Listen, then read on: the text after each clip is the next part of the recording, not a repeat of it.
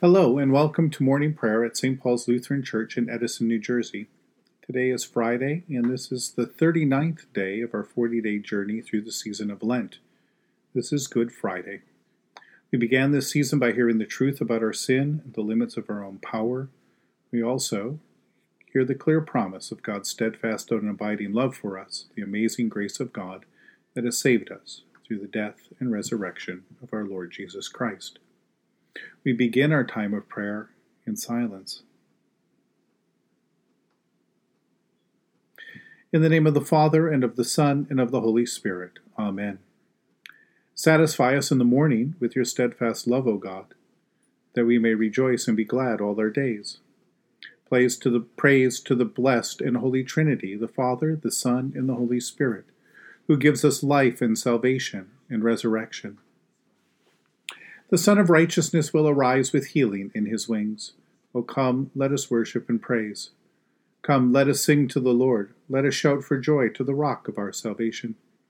Let us come before God's presence with thanksgiving, and raise a loud shout to the Lord with psalms. For you, Lord, are a great God and a great ruler above all gods. Come, let us sing to the Lord. Let us shout for joy to the rock of our salvation. In your hand are the caverns of the earth.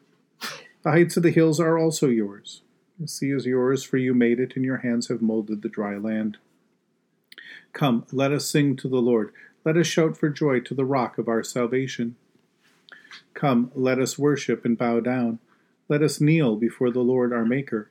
For the Lord is our God, and we are the people of God's pasture and the sheep of God's hand. Come, let us sing to the Lord. Let us shout for joy to the rock of our salvation. Return to the Lord your God, for he is gracious and merciful, slow to anger, and abounding in steadfast love. Our reading from Matthew chapter 27, we read verses 1 through 44 this morning. When morning came, all the chief priests and the elders of the people conferred together against Jesus in order to bring about his death.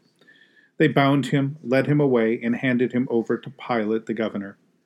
When Judas, his betrayer, saw that Jesus was condemned, he repented and brought back the 30 pieces of silver to the chief priests and the elders. He said, I have sinned by betraying innocent blood. And they said, What is that to us? See to it yourself. Throwing down the pieces of silver in the temple, he departed, and he went, and he hanged himself. But the chief priests, taking the pieces of silver, said, It is not lawful to put the money into the treasury, since they are blood money. After conferring together, they used them to buy the potter's field as a place to bury foreigners. For this reason, that field has been called the field of blood to this day. Then was fulfilled what had been spoken through the prophet Jeremiah. And they took the 30 pieces of silver, the price of one on whom a price had been set, on whom some of the people of Israel had set a price, and they gave them for the potter's field, as the Lord commanded me. Now Jesus stood before the governor, and the governor asked him, Are you the king of the Jews? Jesus said, You say so. But when he was accused by the chief priests and the elders, he did not answer. Then Pilate said to him, Do you not hear how many accusations they make against you? But he gave no answer, not even to a single charge, so that the governor was greatly amazed. Now at the festival the governor was accustomed to release a prisoner for the crowd, anyone whom they wanted. At that time there was a notorious prisoner called Jesus Barabbas.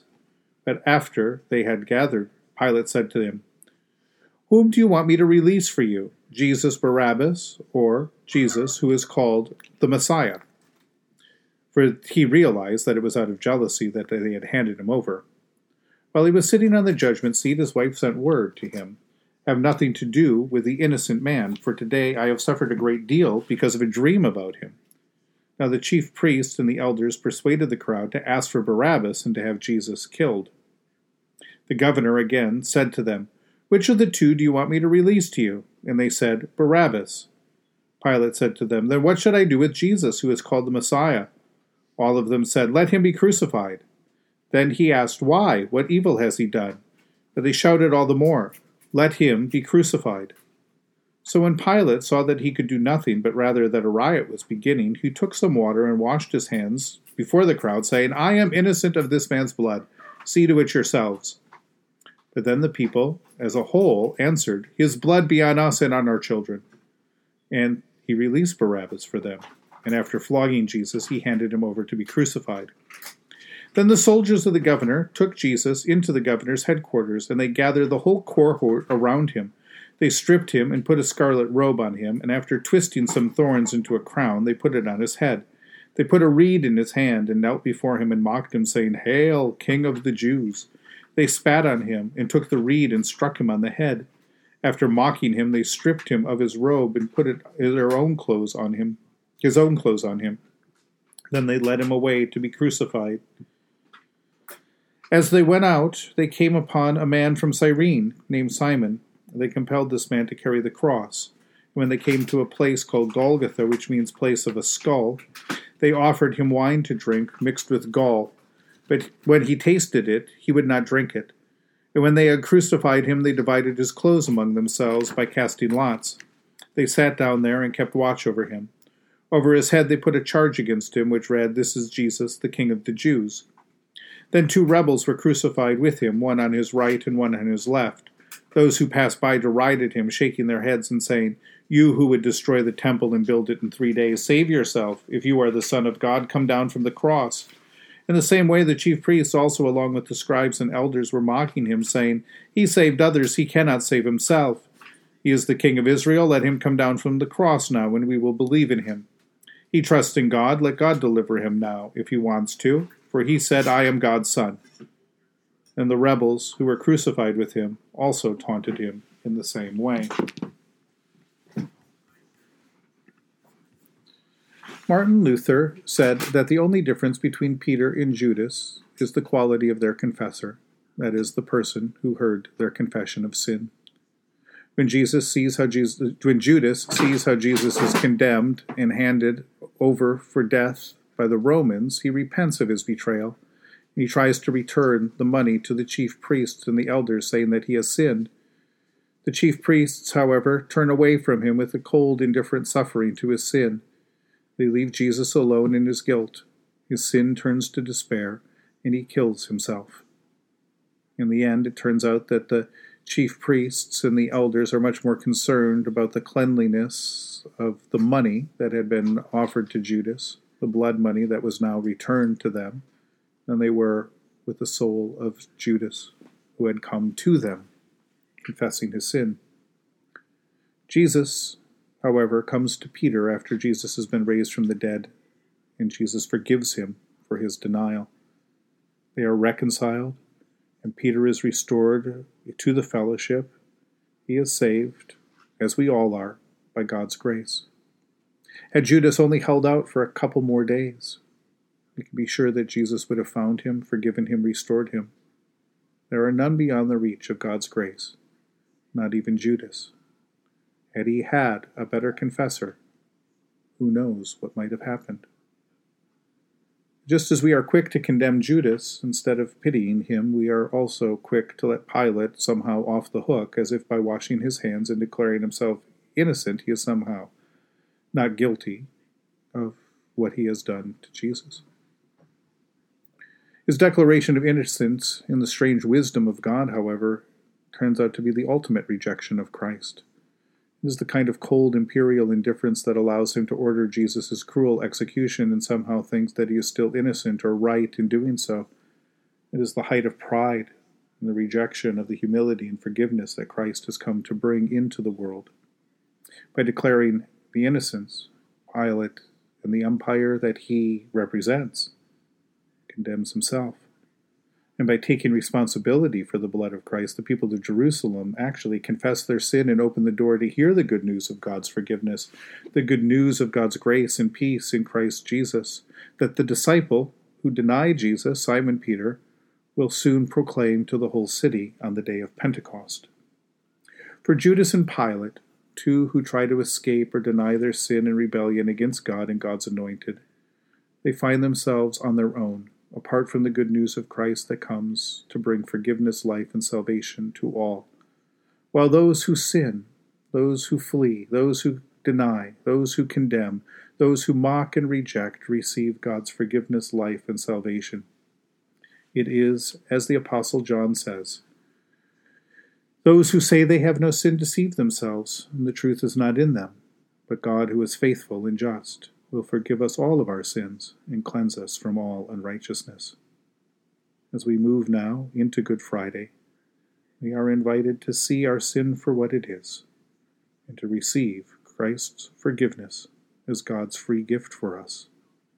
It is our sin that crucifies Christ, and it is our sin that is taken away through Jesus' death. Oh, the wonders and the riches of God's love for us, that has saved us through the death and resurrection of our Lord and Savior, Jesus Christ. In the tender compassion of our God, the dawn from on high shall break upon us. Blessed are you, Lord, the God of Israel. You have come to your people and set them free. You have raised up for us a mighty Savior, born of the house of your servant David. In the tender compassion of our God, the dawn from on high shall break upon us. Through your holy prophets, you promised of old to save us from our enemies, from the hands of all who hate us, to show mercy to our forebears, and to remember your holy covenant. This was the oath you swore to our father Abraham, to set us free from the hands of our enemies, free to worship you without fear, holy and righteous before you all the days of our life. In the tender compassion of our God, the dawn from on high shall break upon us. And you, child, shall be called the prophet of the Most High, for you will go before the Lord to prepare the way, to give God's people knowledge of salvation by the forgiveness of their sins. In the tender compassion of our God, the dawn from on high shall break upon us, to shine on those who dwell in darkness and the shadow of death, and to guide our feet into the way of peace. In the tender compassion of our God, the dawn from on high shall break upon us. The Lord be with you. Let us pray. Mighty God of mercy, we thank you for the resurrection dawn, bringing the glory of our risen Lord who makes every day new. Especially we thank you for the sustaining goodness of your creation, for the new creation in Christ and all gifts of healing and forgiveness, for the gifts of relationship with others, for the communion of faith in your church. For what else are we thankful? Merciful God of might, renew this weary world. Heal the hurts of all of your children, and bring about your peace for all in Christ Jesus, the living Lord. Especially we pray for those who govern the nations of the world, for the people in countries ravaged by strife or warfare, for all who work for peace and international harmony, for all who strive to save the earth from carelessness and destruction, and for the Church of Jesus Christ in every land. For who else, for what else do we ask? We give thanks to you, Heavenly Father, through Jesus Christ, your dear Son, that you have protected us through this night from all harm and danger. We ask that you would also protect us today from sin and all evil, so that our life and our actions may please you. Into your hands we commend ourselves, our bodies, our souls, and all that is ours. Let your holy angels be with us, so that the wicked foe may have no power over us. Amen. Lord, remember us in your kingdom, and teach us to pray. Our Father, who art in heaven, hallowed be thy name. Thy kingdom come, thy will be done, on earth as it is in heaven. Give us this day our daily bread, and forgive us our trespasses, as we forgive those who trespass against us. And lead us not into temptation, but deliver us from evil. For thine is the kingdom, and the power, and the glory, forever and ever. Amen. The Lord be with you. Let us give thanks to the Lord our God. It is right to give our thanks and praise. Ever-living God, author of creation, we give you thanks for your gift of water that brings life and refreshes the earth. We bless and praise you, for by water and the word we are cleansed from sin and receive everlasting life. Join us again this day to the saving death of Christ. Renew in us the living fountain of your grace, and raise us with Christ Jesus to live in newness of life. For you are merciful, and you love your whole creation, and with all of your creatures we give you glory, through your Son, Jesus Christ, in the unity of the Holy Spirit, now and forever. Amen.